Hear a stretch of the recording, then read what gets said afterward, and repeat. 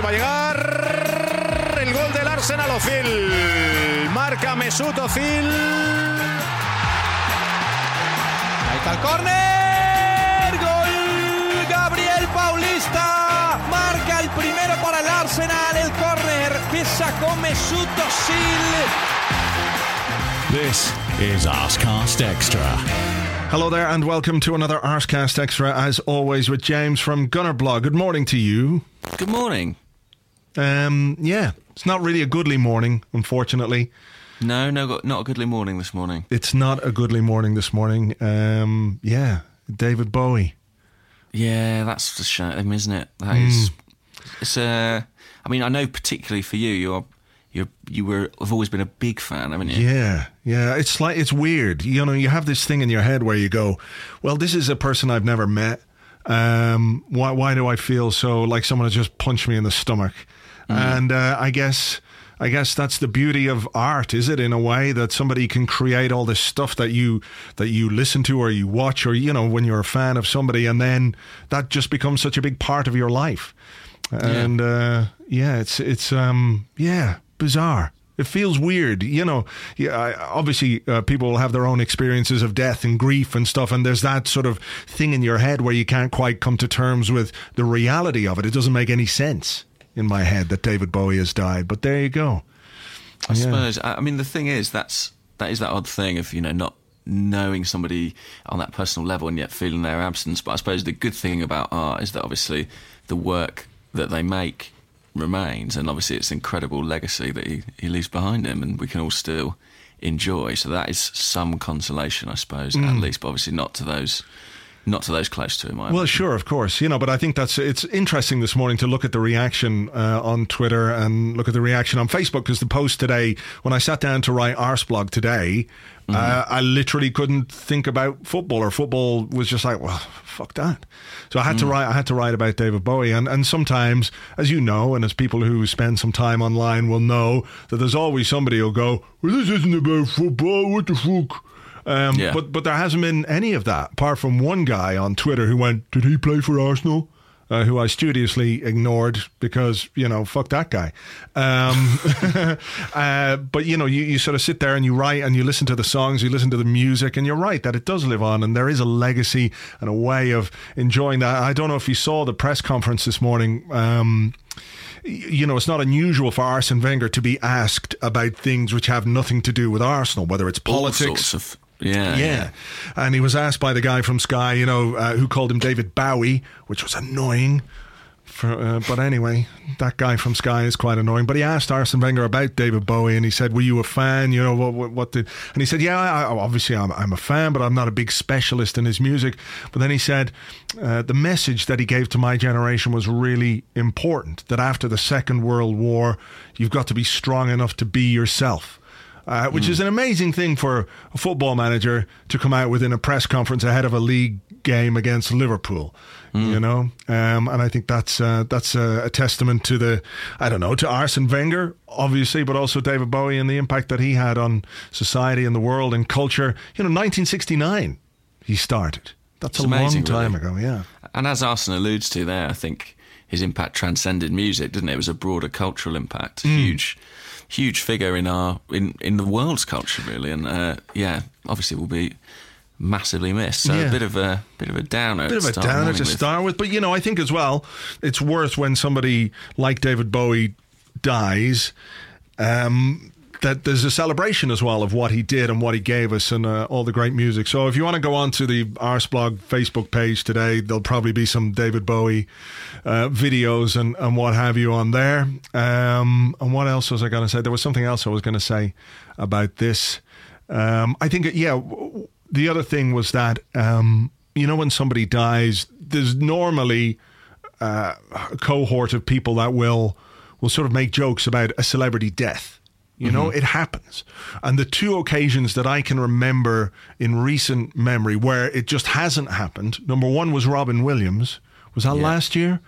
I think so. That was last year? Last year. It's only just turned this year, hasn't it? So Robin Williams and David Bowie had this profile, this presence, and, you know, you couldn't say that every single thing that they did was brilliant, but I think they did it in such a way with such class and such. I don't know how to describe it, but you just don't find too many people making those kind of remarks. That there's a universal respect for what they did and how they did it. Well, as you say, it's a real shame. But fortunately, over on the Facebook page, we can still enjoy the music, and that is the nice thing, yes, I guess. Go check stuff out today. Yeah, today's a good day for that. So, what else happened? You scored for Shrewsbury. Do you know about that? I did. I saw that last night. Just as I was going to bed, I saw a lot of people tweeting at me, going, "Great goal!" Yeah. I didn't see the goal. Was it a good goal? It's a decent enough goal. It was your second debut for the club, obviously. You'll recall. Yes, of course. I've been there before.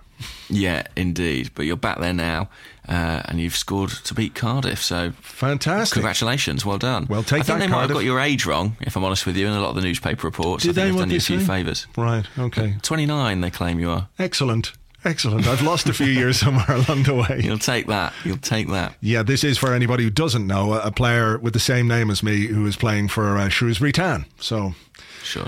Yeah. So a great weekend for him and for me, obviously by default. I'm living the life of a professional footballer via proxy through Andrew Mangan of Shrewsbury Town. Well done to you, absolutely. Sir. An FA Cup weekend. Not too many shocks.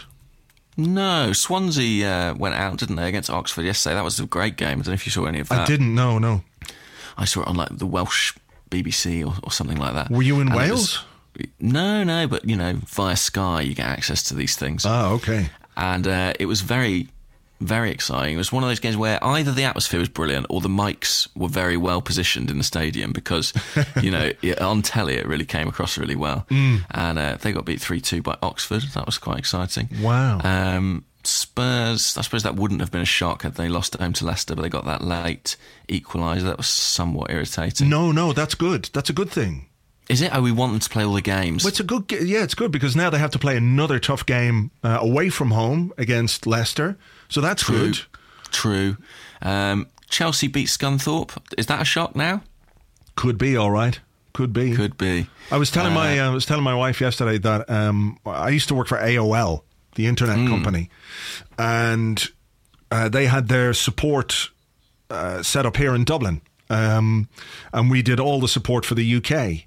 And I remember that I don't know if people remember this, but you used to get like a CD through the post, or you get a CD in a magazine, and you could sign up to the internet, this brand new internet thing, by using the AOL software, which was their sort of proprietary software to get you online. But they sort of kept you in this AOL walled garden. But we used to get phone calls all the time. Not all the time, but fairly regularly from people living in Scunthorpe who couldn't sign up.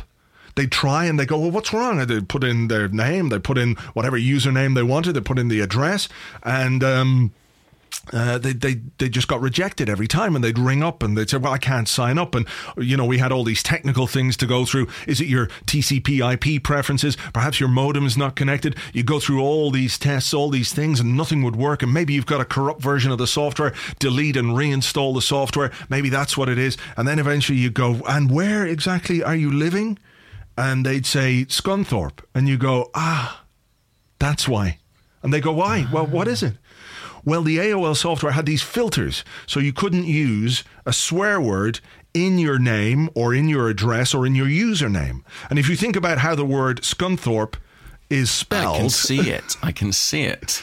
You'll understand why the people from Scunthorpe could not sign up to AOL software. Wow, that's fascinating. A little bit of internet history there. Yeah, absolutely. I'll tell you what, as well, while we're just talking about other things on this weekend, did you hear about one with PSG? I think, this might interest you on the subject of musicians. I did hear, but please, tell the story for the listeners. Well, as far as I'm aware, PSG, for more than 20 years now, have run out to a track by... I'd say probably your least favourite musical artist. Is that fair to say? That would be fair to say, yeah. Phil Collins. It was Who Said I Would from the 1985 multi-million selling album No Jacket Required. Right. So there are multi-millions of that album out there for you to locate and destroy. However, sort of on a somewhat sombre note, they recently changed that track to another one, O City of Light, O Ville Lumière, in honour of the victims of the November terrorist attacks. Now, obviously, while that's a bit of a sad note, the good news is they are talking about adopting it permanently, thus removing the spectre of Phil Collins from Paris Saint-Germain. Well, the thing that I would question are the PSG fans unhappy about this move? Because if they are unhappy and if they would prefer to have Phil Collins for the music that they run out to, then I think it's fair to say that these people are the worst fans in football, right? Well, there you go. I mean, according to L'Équipe, and I haven't got time to read the whole article because it is in French, supporters are divided. So there's some sort of civil war undertaking, about whether or not Phil Collins should retain his place at the Parc des Princes.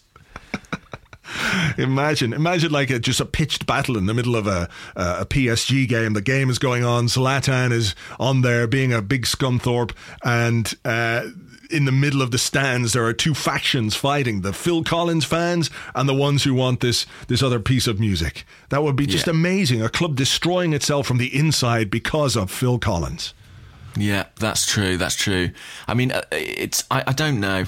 Surely they're going to seize this opportunity to rid themselves of Phil Collins. Imagine if Arsenal ran out to Phil Collins. I think that would be just a travesty. It would be one of the worst things of all time. It would really create a real sense of conflict for you, wouldn't it? It certainly would. But I don't think that Arsenal, a club with such class and history and tradition, would soil themselves by using the music of a Tottenham fan to run out to. Just would not happen. So, thankfully that's not a bridge we will ever have to cross. Well, thank God. So look, should we talk about football? A little bit? Yeah, of course. 3-1 win over Sunderland. The second time in a month, is it, more or less, that we've beaten Sunderland 3-1, and with the exact same scorers. Yes. Really? No. Yeah, really? yeah. Because when we beat them in the league, it was Campbell, Giroud, then Ramsey. And when we beat them on Saturday, it was Campbell, Ramsey and Giroud. Well, there we have it. Amazing. Yeah, I wonder what the odds on that would have been before the game. Pretty long, I imagine. But also, Sunderland also turned up in that green kit again, which I just find completely bewildering. The camouflage effect. Yeah, I don't understand necessarily green kit when you're playing on grass. No, surely that can't be good. No. I mean, something with spots, or, maybe they could get those things that runners wear. You can get these things now. They're sort of like LED armbands that light up. You should make yourself as visible as possible. Like the old You'd think, right? Manchester United grey kit. You remember they took that off at halftime against Southampton because the players were blending into the crowd. Yeah. Strong urban camo. Yeah, strong colours. I mean, when are we going to get a team sponsored by Dino Rod? Who have it right? You can't not see a Dino Rod van, right? Because they're luminous pink.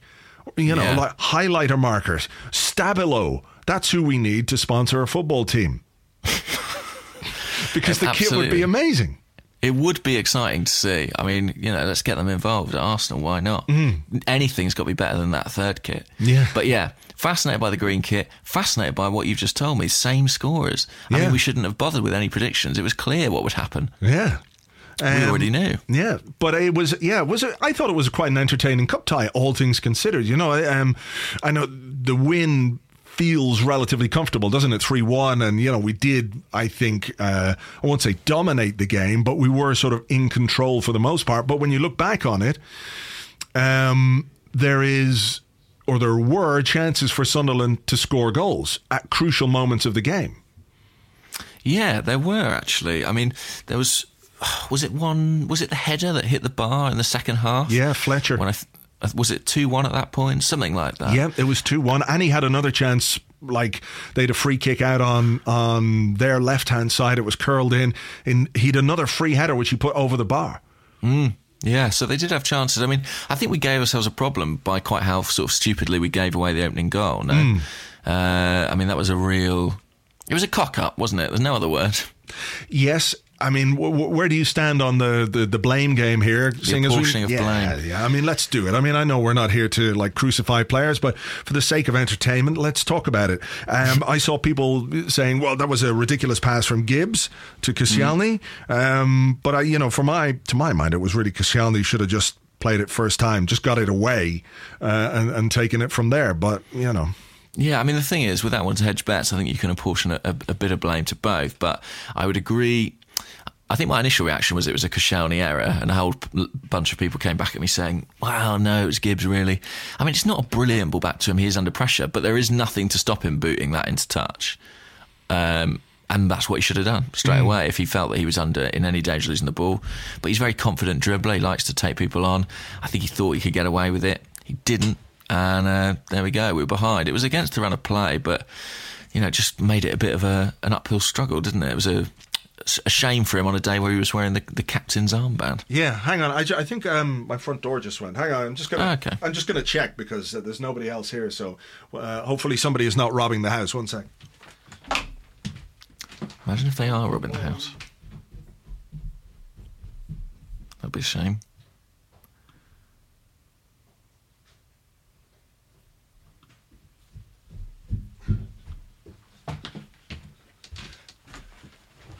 No, seems to be okay. All good, no robbing. No, well, not as far as I know. If there is a madman in the house with a knife, he hasn't yet made it upstairs. Okay. So if you hear any screaming in the near future, it's probably just me being murdered. But there you go. There we go. That would really confirm that this is not a goodly morning. No, absolutely not. I prefer not to be murdered today of all days. Let's make it tomorrow. Yeah, all right. I think you're right about Koscielny. Bit of an error. And I thought maybe in general we weren't that great at the back.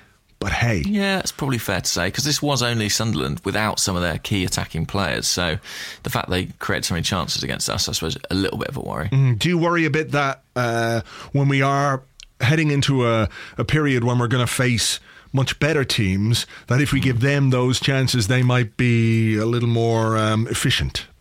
I would say yes, I do worry about that.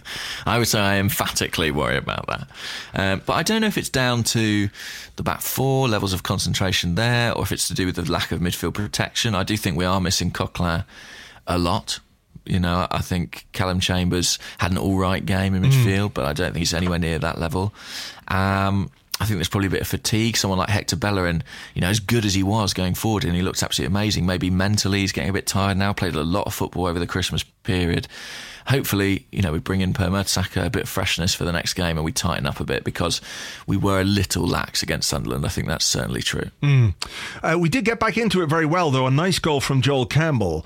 Nice move from Arsenal down the left-hand side. Good pullback by Theo Walcott with his left foot, and a really tidy finish from Campbell.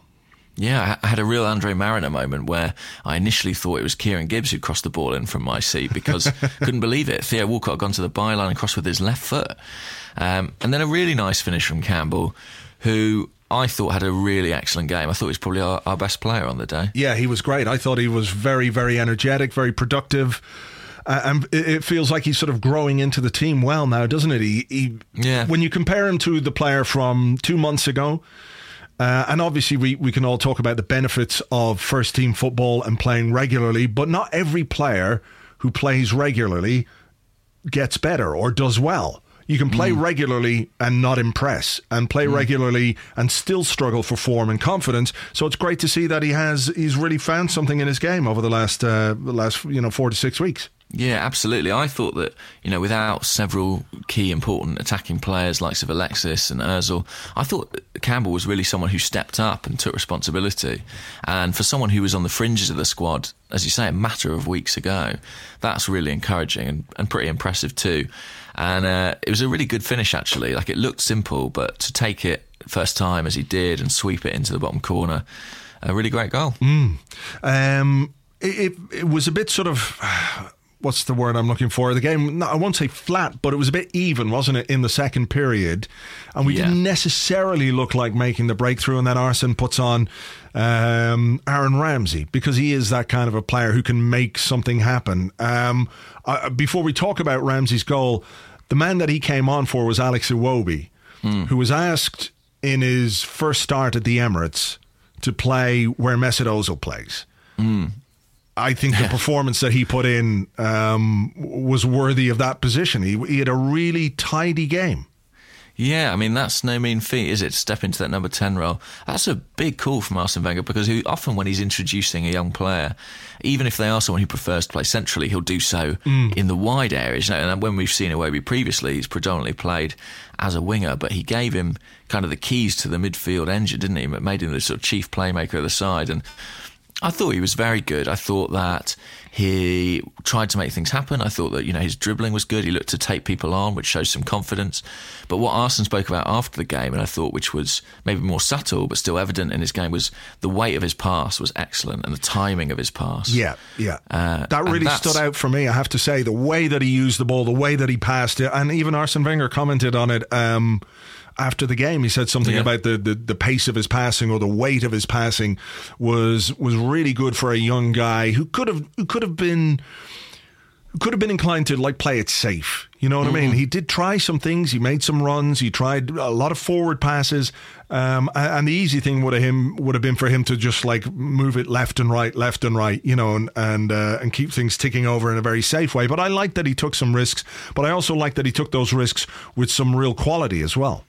Yeah, absolutely. And I thought, watching the game, I actually called it a couple of times his full debut, because I have erased the Sheffield Wednesday game completely from my mind. It turns out I've forgotten that even existed. But I think having been involved in that game, and that been such a disaster, probably great for his confidence to get this opportunity to play at the Emirates and for it to come off so well. So, yeah, great day for him, I thought.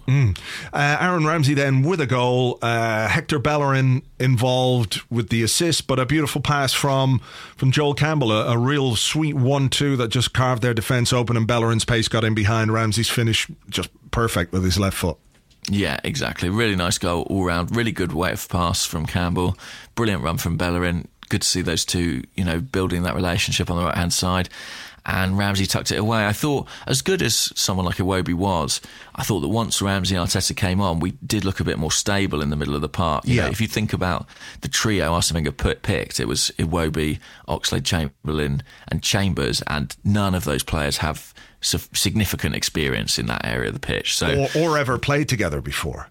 Exactly. So I think naturally we were slightly more ragged in the middle of the park than usual, but needs must. That's an area where we're really lacking depth at the moment, and Arsene felt he had to change it up. So we got away with it in the end. And a goal to more or less seal the game. Again, Bellerin, the provider, Olivier Giroud. I thought this was great because the pass from Oxlade-Chamberlain with the outside of his foot to Bellerin was brilliant, and I think that's something that he needed, even if it is just a pre-assist, so to speak. But what I really liked was the fact that Bellerin looked up and he saw where Giroud was going to run, and played the ball perfectly to him right at the back post. I mean, he couldn't miss. It was a tap in. It was a brilliant pass from Oxlade-Chamberlain. Incredible run from Bellerin. I mean, it is amazing that he's still doing that in the latter stages of a game, having played so much football, as we say, over the last few weeks. Debussy's not been thrown in. Chambers has been needed in midfield, and Bellerin just carries on going. He really is like Speedy Gonzalez or something. And for 2 assists for any player in any game is a hell of a feat. When it's Mesut Ozil, we're raving about it, but for a guy who is ostensibly a defender to do that, super impressive. So, and nice for Giroud to get a goal, because I actually thought he had quite a difficult game. I feel like he's played a lot of football too, and that might slightly be taking its toll on him. So good to see him on the score sheet, because his goals do tend to come in bursts. Yes, as he said afterwards, no Ozil, no problem. No Ozil, no problem. I mean, I'd like Ozil back, please, though, saying that. And Alexis back, that would be good. But Alexis is going to be short, apparently, for the trip to Anfield. Arsene Wenger saying that he's not quite ready yet. I think he wants to be, absolutely positive that his hamstring is 100%. He said again at his press conference this morning, Alexis will always tell you he's ready to play, even when he's injured. So I think they're being super cautious and giving him just the amount of time that he needs, another few days of training. A bit of a blow, though, for Wednesday night. Even if Liverpool are in a bit of a mess, you'd prefer to be going there with Alexis. You would, yeah. I think this is going to be a difficult game. I mean, Liverpool are in a bit of a mess, but Klopp's results against the big teams have tended to be pretty good, haven't they? He had a good result at City, a good result at Chelsea.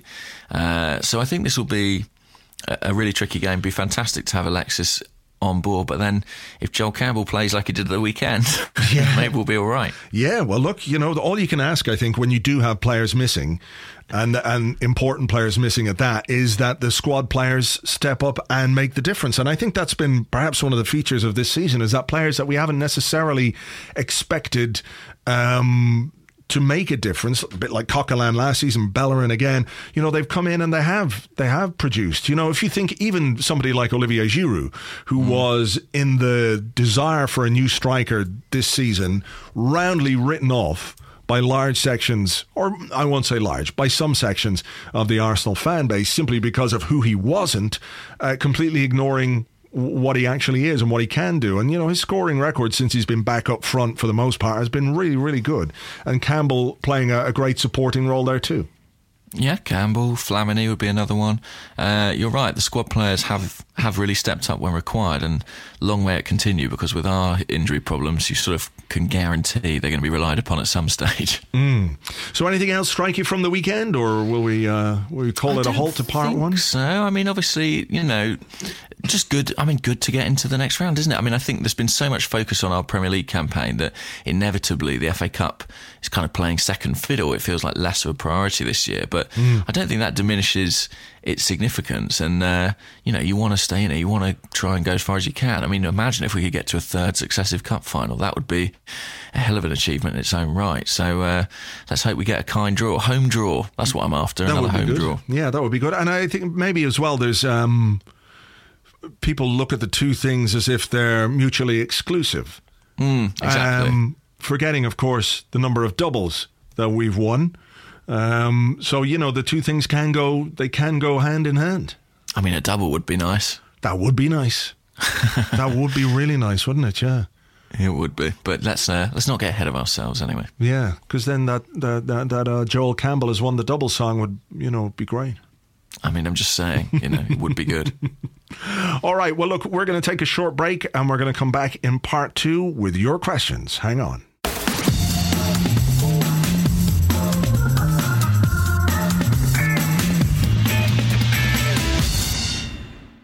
Welcome back to the Arsecast Extra. This is the part of the show where we're joined by a very loud bird outside James's window. Just let's have a listen. Yeah, I can hear him. You can get him there. Yeah. Look, there's no more Laurie, but I've got that little bird now. He's my little mate. He lives out there. Yeah. And what's his name? Bird. God. Bird the bird. Bird the bird. Just so there's no confusion about what he might be. Yeah. Exactly. I don't want to get people's hopes up that it's not going to be a bird. Yeah. So I always say, can I bring bird? And they go, yeah, bring him along. All right. Straight away, get the seeds out. He's coming around. We should welcome Bird to proceedings. And this is the part of the show where we answer your questions. We're going to do that in just a couple of moments' time. But James, I just wanted to bring something up. Two things, actually. Two things? Two things, right. The first thing was that last week, for a day and a half, the Arsecast, via the Arsecast Extra, was number 2 in the iTunes charts for sports podcasts in the UK. So thank you very much. Thank you. Thank you, everyone. Yeah, to everyone. Not so much to you. I don't quite know how iTunes do it. I know that it's like a combination, this algorithm they have of downloads versus people leaving ratings and people subscribing to iTunes.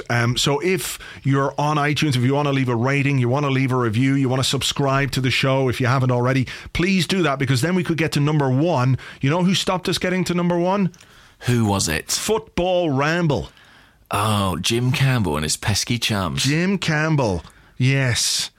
Oh, another so-called comedian like yourself. Yeah. Oh, they're the worst. They are the worst. Well, listen, I think, first of all, in our defence, they're talking about all of football, so they've got all the football fans listening. We've only got Arsenal. Hopefully, I imagine. That's It'd be weird true. if there are like Leicester fans out there listening to this, but if you are, welcome. Please subscribe and rate us. I did see during the week, actually, somebody mentioned, I think she was a Bournemouth fan, and she said, I don't even like Arsenal, but I can't stop listening to that Arsecast Extra podcast. So there you go. Really? Yeah. So maybe we're spanning the whatevers, the gaps. Well, if you are a fan of another club, get in touch, because I'm bewildered and intrigued. But yeah, let's get to number one. I mean, I know that's ambitious. I know that's greedy. I know it's just so I can screen grab it and tweet it. Yeah. But I just want that moment. Yeah, we want number one on iTunes T-shirts. You know, we want to live vicariously through you guys, and you're the guys that can help us get to number one. So do whatever needs to be done today on iTunes. Unsubscribe and subscribe again. Rate, review, share it, tell your friends, whatever it needs to happen. Well, you know, because we beat out Football Weekly, we beat out the Game podcast by the Times. You know, we were almost there, man. Runners Those up. are proper people. Those are proper people. Real. I am literally wearing nothing but underwear as we speak. We were number 2. Incredible. Even Bird likes it. A lot of people just unsubscribed, unfortunately. Well, you did put a fairly gruesome mental image into their heads. Our chart position is plummeting. Don't worry, guys. That was just for effect. Yeah. I'm wearing all of my clothes simultaneously. All of them, like a giant marshmallow man. Absolutely. I'm enormous. I've got 4 coats on. I'm really hot and sweaty. We'll have to crack on. In fairness, the J-Train tracksuit pants, yeah, they're there. Did you see the blog last week? I think I photoshopped Kanye into a pair of them. Yeah. He looked great. I mean, look, I'm telling you, 2016, that's the new look. Yes. I was just waiting to see what Bird thought about that. That's all right. I see. Let's see. Yeah. So look, thanks everyone for listening, and let's get to number one. Come on. The second thing that we criminally neglected to mention the first half of the show. Come on, can you think of it? Oh, I know what it is. I can't believe it. People will have been listening to that from the very start of the show. When are they going to mention it? When are they going to say this thing that happened that was like one of the most amazing things of all time, and they completely didn't? The landmark moment of the season thus far. We are, of course, unless I've got this wrong, which would be humiliating for everyone, we must be talking about the emergence onto the field of none other than #the Jeff. The Jeff! My name is Jeff. Yes. Come on. Did you notice that Arsenal's official Instagram channel has started using the #the Jeff? Yes, I did notice that. They've co-opted it, which is fine. We're happy with that. Yeah, of course. We're delighted to add to the hashtag lexicon. So go on, what did you make of the Jeff? Well, it was a transcendental moment. Really, you almost couldn't look straight at him. No, it was just like, oh my God, here is the Jeff, and this is Arsenal, and the Jeff is playing for the Arsenal. It was meant to be. He could have had a goal. Right, he could have done. I don't know what I would have done. I think I would have passed out from the excitement. Yes, it was great to see him on, because he's been on the bench for the last few weeks, and obviously when Iwobi came on and played the way he did, you can see why the manager chose him, to play, and fair play, and I'm delighted for Iwobi to have done that. But there's something about the Jeff. I don't know. Did you read Mikel Arteta? Yes. Yeah, Arteta. Arteta was talking about him in the matchday program. I'm just going to, I was going to say I'm going to get it up here, but I'm going to try. I think everyone will at home listening to this description of Jeff ran Adelaide. Here it is. Just going to find it here now. He was talking in the programme about the potential of Jeff ran Adelaide, and he said, he's got really big potential. I believe he's got all the attributes to become a really good player. He's still at a young age, but he's listening. He learns a lot. I think he really wants it. He's hungry, and if you give him time, he could have a really positive career, as he has something about him. So I think we maybe have to give him time. And, I wouldn't like to think that we're, creating a hype train as well as a J train around him. But, we all love a bit of the Jeff. Interestingly, Arteta, the last player that he spoke about in that way, he said I think he's a top player. He's going to be the right back of Arsenal for many years, in my opinion, providing he continues to progress in the way he has been doing. And he's talking about Hector Bellerin. This was Gary Gilbert. Oh, Hector Bellerin. Yeah. This was in September 2014. So perhaps Arteta might know what he's talking about. He might just, mightn't he? And if he identifies the Jeff as one to watch, then it means that we have been right all along. And actually, the greatest footballer in the world is not Lionel Messi, as will be named at the Ballon d'Or ceremony this week, but the Jeff is hiding. It's the top secret operation and we're slowly unleashing him on world football. Yes. Exciting times. Indeed. Arsene Wenger saying today he's an enemy of the Ballon d'Or. In his press I'm an conference. enemy of the Ballon d'Or. He said, I'm an enemy of the Ballon d'Or, because he was asked, who do you think is going to win it? And I know you're not a big fan of this. He said, I'm an enemy of the Ballon d'Or. And we all know Messi's going to win it. Fair play. Yeah. So look, will we get on with some questions before we Jeff the Jeff out of the Jeff? Let's have some questions. Shall I do one? Yeah, go on. Okay, this question was submitted last week, but we missed it. It came in just too late. But fortunately, thank the Lord, it's been resubmitted. It's from The Stewed, and he's at Zap83. And he asks, could you tell Arsene Wenger and Manuel Pellegrini apart if you could only feel their faces by hand in a darkened room? I thought this was a brilliant. I saw that last week just after we'd finished recording. It's so good.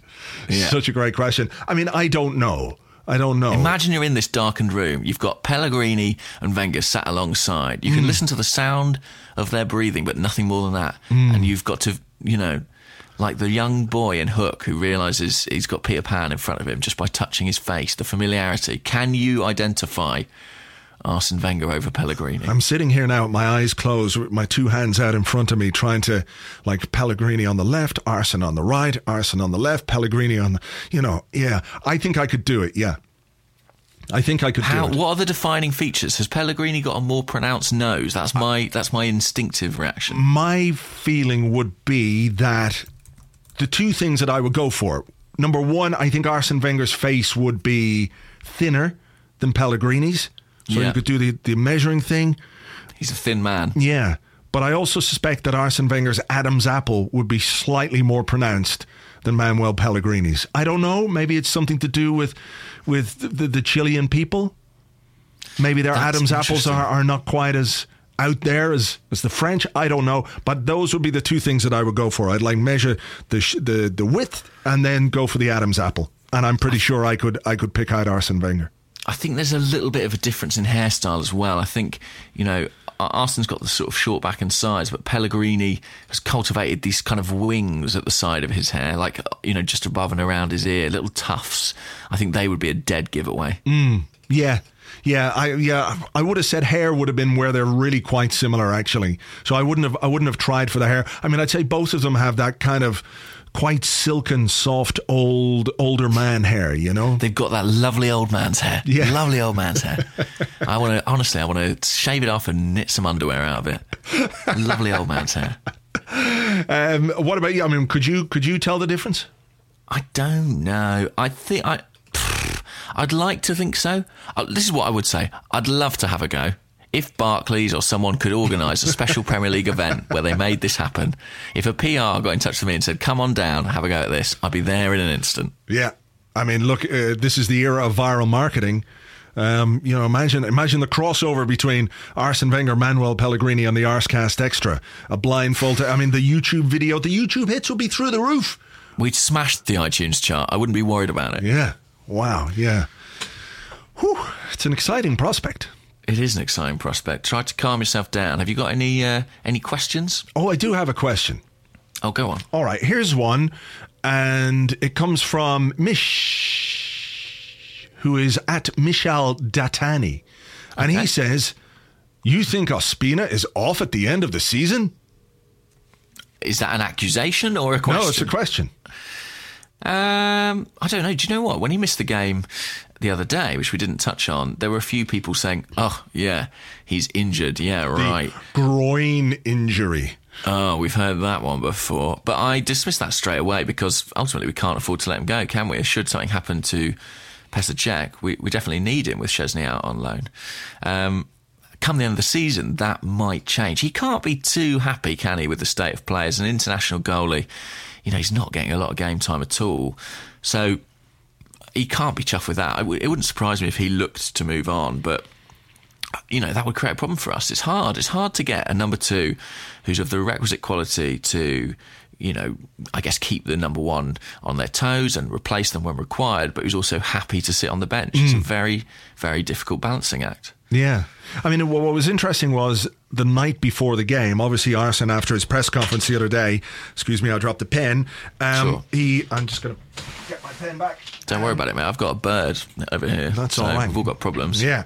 But he talked specifically about Ospina and said that he didn't buy Cech because he was unhappy with Ospina. It was just that the opportunity came to buy essentially a better goalkeeper. I mean, he couldn't say that, but, he said he was very happy with Ospina's performances and his dedication, professionalism, and he thought that as Cech got older and if Ospina stayed, he could be the man eventually to take over. Now, I'm sure some of that was a bit of a confidence boost thing for a player before he plays in a game. After, his last appearance, which was a bit of a tricky one, of course, that one against Olympiacos when he chucked one in. But, for him then not to play in the game, I mean, did he pick up a groin injury in training just before the game? I don't know. It's a weird one. It was a little bit weird. It was a bit odd. And I'll be honest, Ospina, Wenger's right, performed relatively well last season. But I was still happy, in a way, to see Cech in there. He just provides that much more security and was needed. I thought he was actually needed on the day. But I don't think Ospina's going in January, but it wouldn't surprise me at all to see him go in the summer. What do you reckon? I would agree with that because I think, he is an international goalkeeper. He's first choice for his country. I think that he's going to be relatively unhappy at being on the bench. At 25 years of age, he's a guy who came to Europe and played first team football for Nice every season. He came to Arsenal, was behind Szczesny, won his place ahead of Szczesny. Well, thanks to Szczesny's idiocy, he got a chance in the team and kept it. And I think he must have thought, well, hey, I've come to a big club. I've worked my way into the number one position. And now all of a sudden I'm going to be behind a guy for the next, 3 or 4 seasons anyway, if you look at how long goalkeepers can go on for. So I don't think he's going to sit on the bench, and I think I understand that. As you said, it's very difficult to find that balance between having a goalkeeper good enough to challenge for the number one and being happy to sit on the bench. You've got countless Richard Wrights and Stuart Taylors who aren't really good enough to play regular first team football for a club like Arsenal. There are very few really good number two goalkeepers around, are there? When you look at the clubs. No, there was that period of time a couple of years ago where it was sort of very on trend for clubs to have 2 top-class goalkeepers. Chelsea had both Cech and Courtois. United had, they still do, I guess, De Gea and Valdez is still there. I think Madrid had Navas and Casillas, but a lot of those have moved on since, because I think it is quite difficult to sustain. And ultimately, when you look at number 2, generally, you're probably looking at someone at one of the extremes of their careers. So either a young goalkeeper, very promising, but who's not yet at an age where they expect to be playing week in, week out, or someone who's a little bit older maybe and happier to sort of be a mental figure and be on the bench more, like Chelsea had Mark Schwartz a couple of years ago. So definitely something to look at in the summer if Ospina does want to move on, because I can't imagine he's going to be happy to spend the next few years on the bench. It doesn't look like Cech's about to enter a decline anytime soon. No. All right, your question. My question. Okay, this is a bit interesting. Well, in the light of him joining Bournemouth, Sanchez's Rabbit asks, why did Yaya Sanogo get so many chances and Afobe get sidelined? Is this Arsene's French agenda? No, I don't think it's the French agenda. I mean, I think asking why Sanogo got so many chances is a reasonable question. I think it was to do with timing, really, because Afobe, just when he was on the verge of making a breakthrough into the first team, when he might have been considered as, a substitute, maybe getting into the sort of positions that Iwobi is in right now, he picked up a really bad injury. He got a cruciate knee ligament injury, didn't he? And I think he had 2 of them. He had a couple, yeah. He had a really bad time with injuries. Yeah, so, I understood the decision to loan him out because he wasn't going to get football at Arsenal and he was at an age and a point in his career when he needed to play. So I don't really understand the conflation between Sanogo and Afobe. I think what we've seen is Afobe is a guy who had lots of talent, who Arsenal really believed in, but because of timing, because of injuries, it didn't work out for him. He had to go down the leagues in order to play regularly and to develop as a footballer. Now, it can happen in a number of ways, because you look at, let's say, somebody like J. Emmanuel Thomas, who was a really big talent, who couldn't quite break into the Arsenal team and had to go down the leagues and has stayed down there, despite all the talent that he has. But Afobe has proved himself a very, very good striker. He's come up the leagues. Where did he go? MK Dons, then... He went MK Dons on loan, then he went permanently to Wolves, obviously, for a year, and now on to Bournemouth. You know, so, I mean, he's taking, I guess what you would say, I wouldn't say they're giant leaps, are they? They're not like huge leaps forward each time, but it's a step forward. So, you know, going from MK Dons to Wolves, from Wolves to Bournemouth, you know, this is a guy who's making slow progress in his career and is now joining, a club that's, where are Bournemouth in the league? A couple of places above relegation, I imagine. So there you go. I mean, I think that's. It's great for him, and I think he's a really good young player, and it's great to see him do well. But you have to look at the context of how his career has gone. Sanogo was brought in as a gamble, and because of various circumstances, we had to play him from time to time, and you know. I don't really see any future for Sanogo at Arsenal, to be perfectly honest. It hasn't worked out for him at Ajax. You know, he had some impact. You remember the FA Cup final against Hull. I don't know if it was necessarily about how he played with the ball per se, but he added an element of chaos to proceedings that Hull just suddenly couldn't deal with. You know, he mixed things up on the day, and you know, that's a reasonable contribution for a player like him to make to the history of the club in some way. So fair fucks to him for that. I don't see a future for him, but at the same time, I don't see what it's got to do with Afobe. I think that's fair to say. I think the timing, as you say, the point where Afobe was going to make the breakthrough was actually a little bit earlier than that. He's not that young anymore, Benik Afobe. He'll be 23 next month. And it was sort of around when he was 19, 20 that you would have thought he'd be knocking on the door. And that is when his injury problems were at their worst. Nevertheless, I think it's really heartening to see someone who's dropped down 2 divisions basically to go to MK Dons, and within 12 months of being there, is back in the Premier League, a £10 million player. And as far as I understand it, there's about £1 million in that for Arsenal too, as a consequence of a sell-on clause. So I guess to an extent, everyone wins. Okay, while we're on the subject of signings, a couple of them here. One from Dan Sanderson at Dan Thai Wang, and also one from SL at Wiendiola. So Dan asks, do you think Arsene is one of those embarrassing dads who tries to haggle the price of everything in a normal shop? Obviously referencing our transfer activity this January. And SL wants to know, how come it takes Arsenal almost 2 weeks to complete the signing of El Neni? Something inherently wrong with our club? I mean, it does seem a curious one. A deal that we were on the verge of completing before the window opened. Here we are, January 11th, still waiting.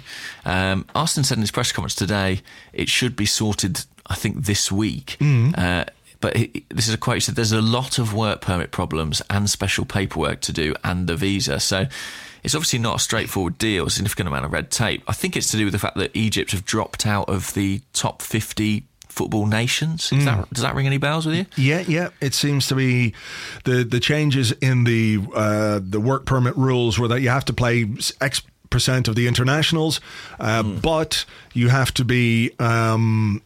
the country has to be in the top 50, and I think Egypt dropped out of the top 50, but I think Arsenal have gone to it and said like their average position in the last 2 years is 47 or something like that, so it's a bit of an odd one.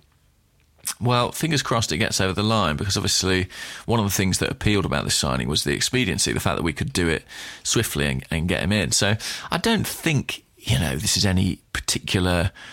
I don't think it's a haggling over the price. I think Basel seem comfortable with what's going on. They've basically said on their official channels that the player is going to be moving. It's just red tape holding it up. And while we must have known this would be a problem, I guess it's difficult to know exactly how long it will take to sort. But you can bet they're working on it as fast as possible. Surely. Yeah, I don't think this has anything to do with price. I think it's to do with bureaucracy and red tape and just the hoops that you have to jump through when you're signing a player in these kind of circumstances. So I understand people's frustration sometimes with Arsene Wenger that maybe we don't act as decisively as we might, but in this case it's got nothing to do with price, it's got nothing to do with haggling, it's all to do with the red tape that surrounds a transfer like this. I mean, I think if we decided obviously very early and very quickly, because these stories were going since mid-December, that we wanted this player. So I think we wanted to get him in as quickly as we could. I think you have to remember as well that probably the festive period, the holidays, people going back to work at the Home Office or whoever does all this visa stuff, legal people, all those kind of people would only have gone back to work really last week on the 4th of January. And so it's only a week later, and who knows why exactly it's not happening, but I guess we're on top of it now, and the manager seems happy enough to talk about it, so I expect it to happen in the next couple of days. Yeah, me too. Okay, I've got a question here about a player we've faced from the opposition this week, and it's from Matt Lambourne, who's at Formula Win, and he asks, Lee Catamole, cat or mole? Wow. Yeah. That's a really good question. It is a good question. He's certainly not cat. Because he's not a cat, is he? No, he's not got the feline grace of a cat. No, I mean, cats are lithe, graceful, supple creatures who can fall from a great height. I love a cat, mate. Have you got a cat? Do you know what? I sort of don't. I have a cat that technically is mine, but the people I live with now have allergies to cats, so this cat has been adopted by my mum. Right. So I go back to my mum and insist, oh, look, it's my cat. However, I do not contribute in any way to the looking after of said cat. Right. So you're a fair weather cat owner, that's it. I'm a fair weather cat owner. My cat's called Orla. She's very lovely. She's basically like the shape of a big sack. Very thick fur. So if you pick her up by sort of her head end, she just sort of drapes like a puddle. And it's called Orla. Orla, yeah. That's a very Irish name. Well, I'll let you know a secret. Go on. Seeing as we're doing the podcast, I am, a bit Irish. Oh, well, yeah. You can sort of figure that from the surname. There you go. So how do you feel about cats? I like cats. They can be a bit rubbish at times. You're a big dog guy, aren't you? Yeah, I mean, I love my dog, but we had 3 cats when we moved to Barcelona. And now we've only got 1. There's only 1 left. Who's Binkley, who is a one-eyed cat. He's a tabby cat, and I think he's probably had a number of strokes. That would be my thinking, because he's always looking for food, and it's because I think he forgets that he's been fed. He has no short-term memory. No, none at all. He goes and eats his food and then wanders off and goes, hey, I'm fucking hungry here. Feed me. And you go, you fucking fat bastard, I just fed you. And he is at an age now. I walked into the house the other day and I went, oh, God, something has died in the house. Oh, God. Oh, no. And I realized, we figured it out later. We were looking to see, had we, stood in something and brought it in, but it was a cat fart, which really smelt like death. I mean, that's grim. Yeah. I've got a story now. Make a note of this time, because you may edit this out of the podcast. Right. But basically, my mum has got a shed in her garden. Mm-hmm. That's not the end of the story, believe it or not. Right. Well, it was a good story up to that. Yeah, I know. We can keep this in so far. Okay. And she doesn't go in it frequently. She keeps, suitcases and, I don't know, odds and ends in it, tools, power tools that she never uses. And she opened it up a couple of weeks ago, and there was a terrible stench in there, and there was maggots all over the floor. And suddenly she realised that basically last time she'd opened it, a cat had unwittingly got into the shed and been shut inside. Oh, no. Yeah, and had met its grisly end, trapped, scratching away inside this shed at the bottom of the garden. Oh, no.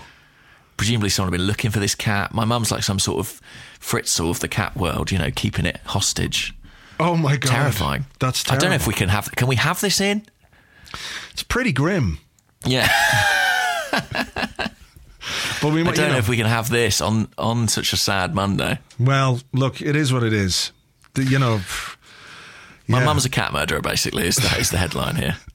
I imagine that there were posters up all around town. Have you seen this cat? Oh. My mum just blithely ignoring them all the while. Well, she had no idea. It was an unwilling... Well, that's what she says, Andrew. I mean, you don't know my mum. It was cat slaughter. It wasn't, I think it's cat slaughter, not cat murder, crucially.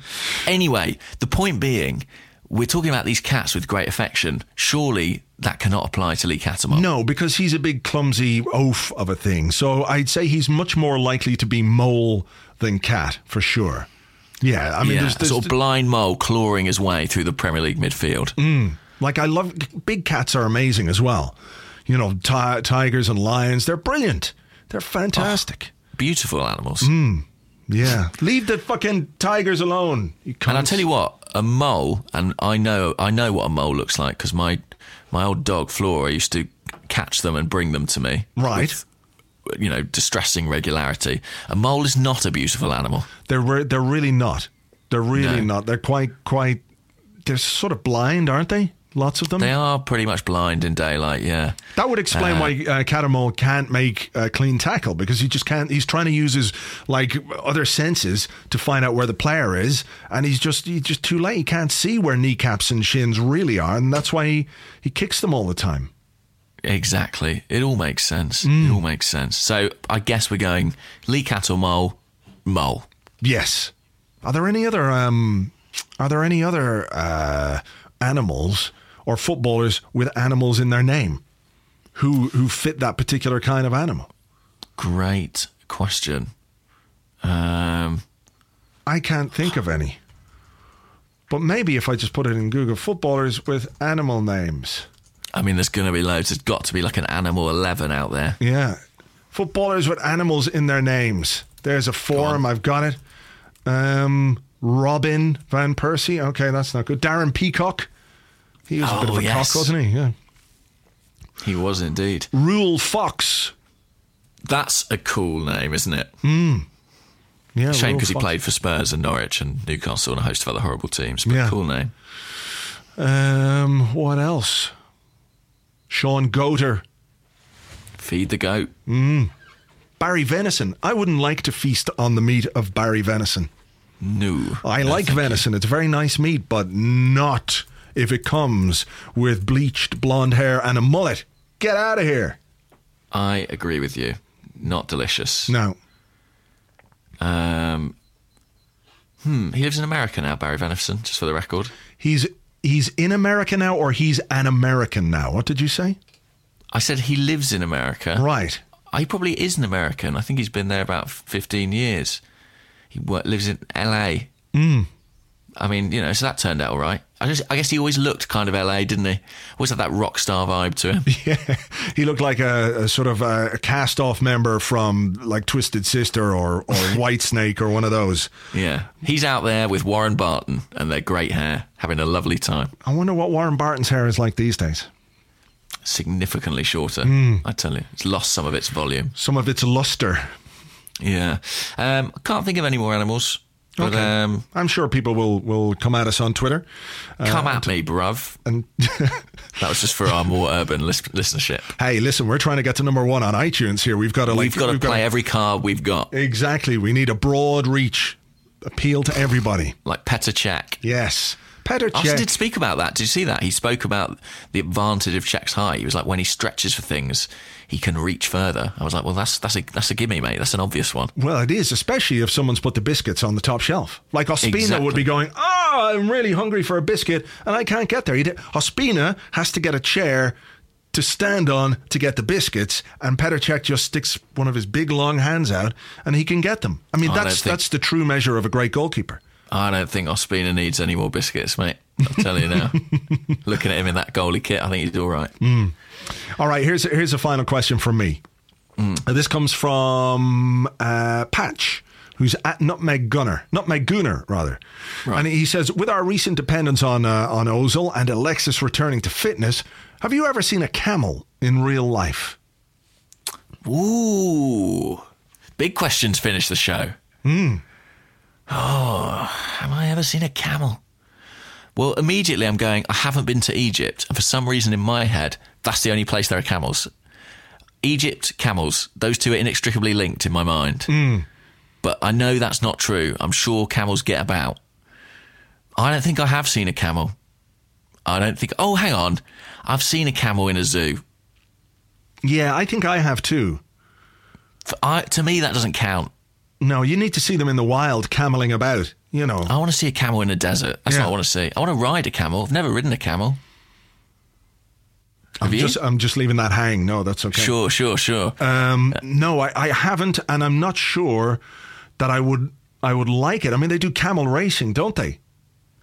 I mean, that sounds dangerous. It does sound dangerous, but did I read somewhere recently that they used to have kids as the camel jockeys, and now that they have kind of...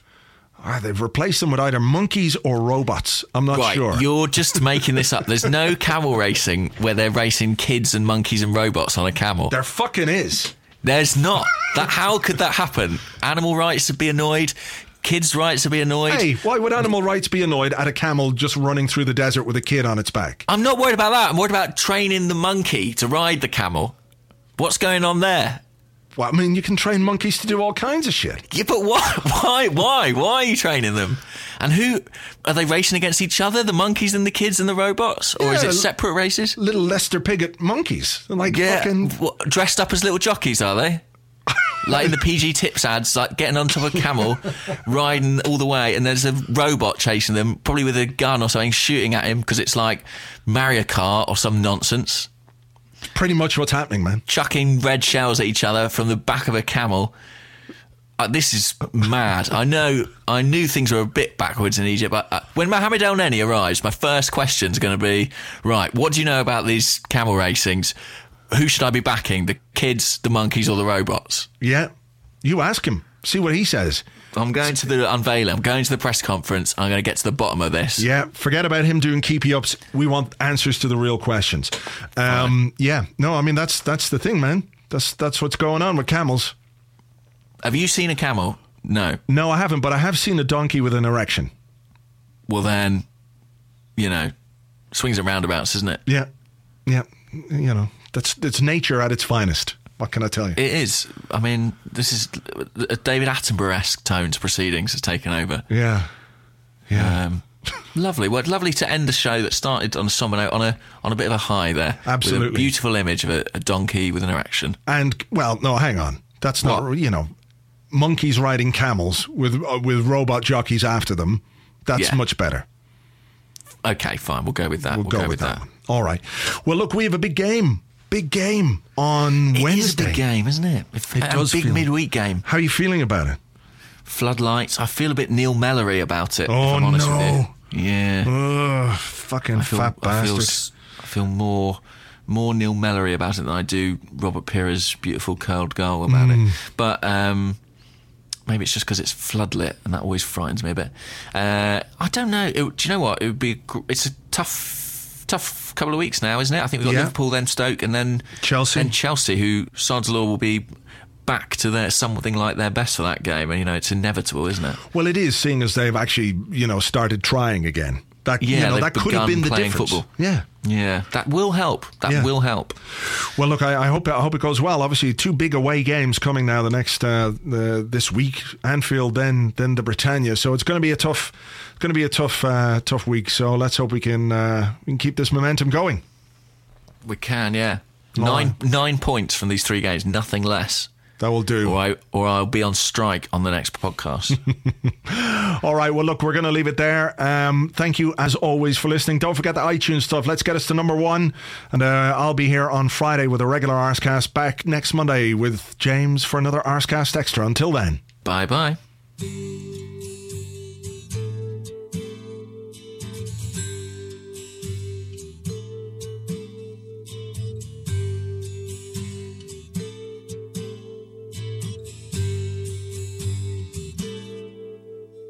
I'm closer to the golden dawn, immersed in Crowler's uniform of imagery.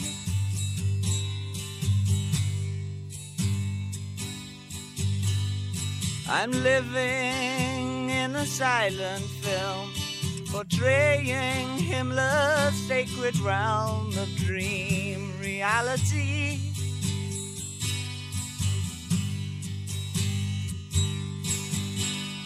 I'm frightened by the total goal, drawing to the ragged hole, and I ain't got the power anymore. No, I ain't got the power anymore.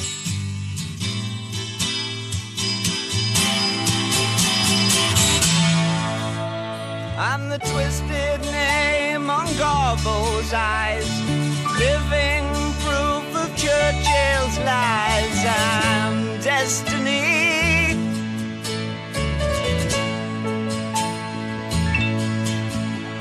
I'm torn between the light and dark, where others see their target, divine symmetry.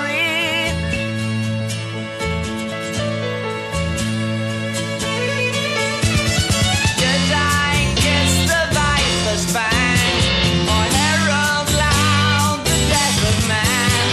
I'm sinking in the quicksand of my thought, and I ain't got the power anymore.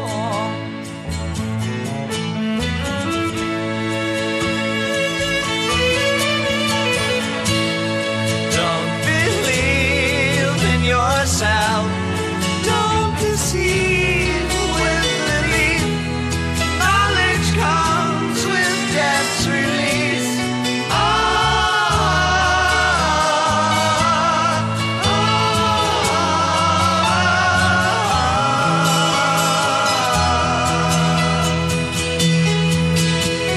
I'm not a prophet or a Stone Age man, just a mortal with potential of a Superman. I'm living on.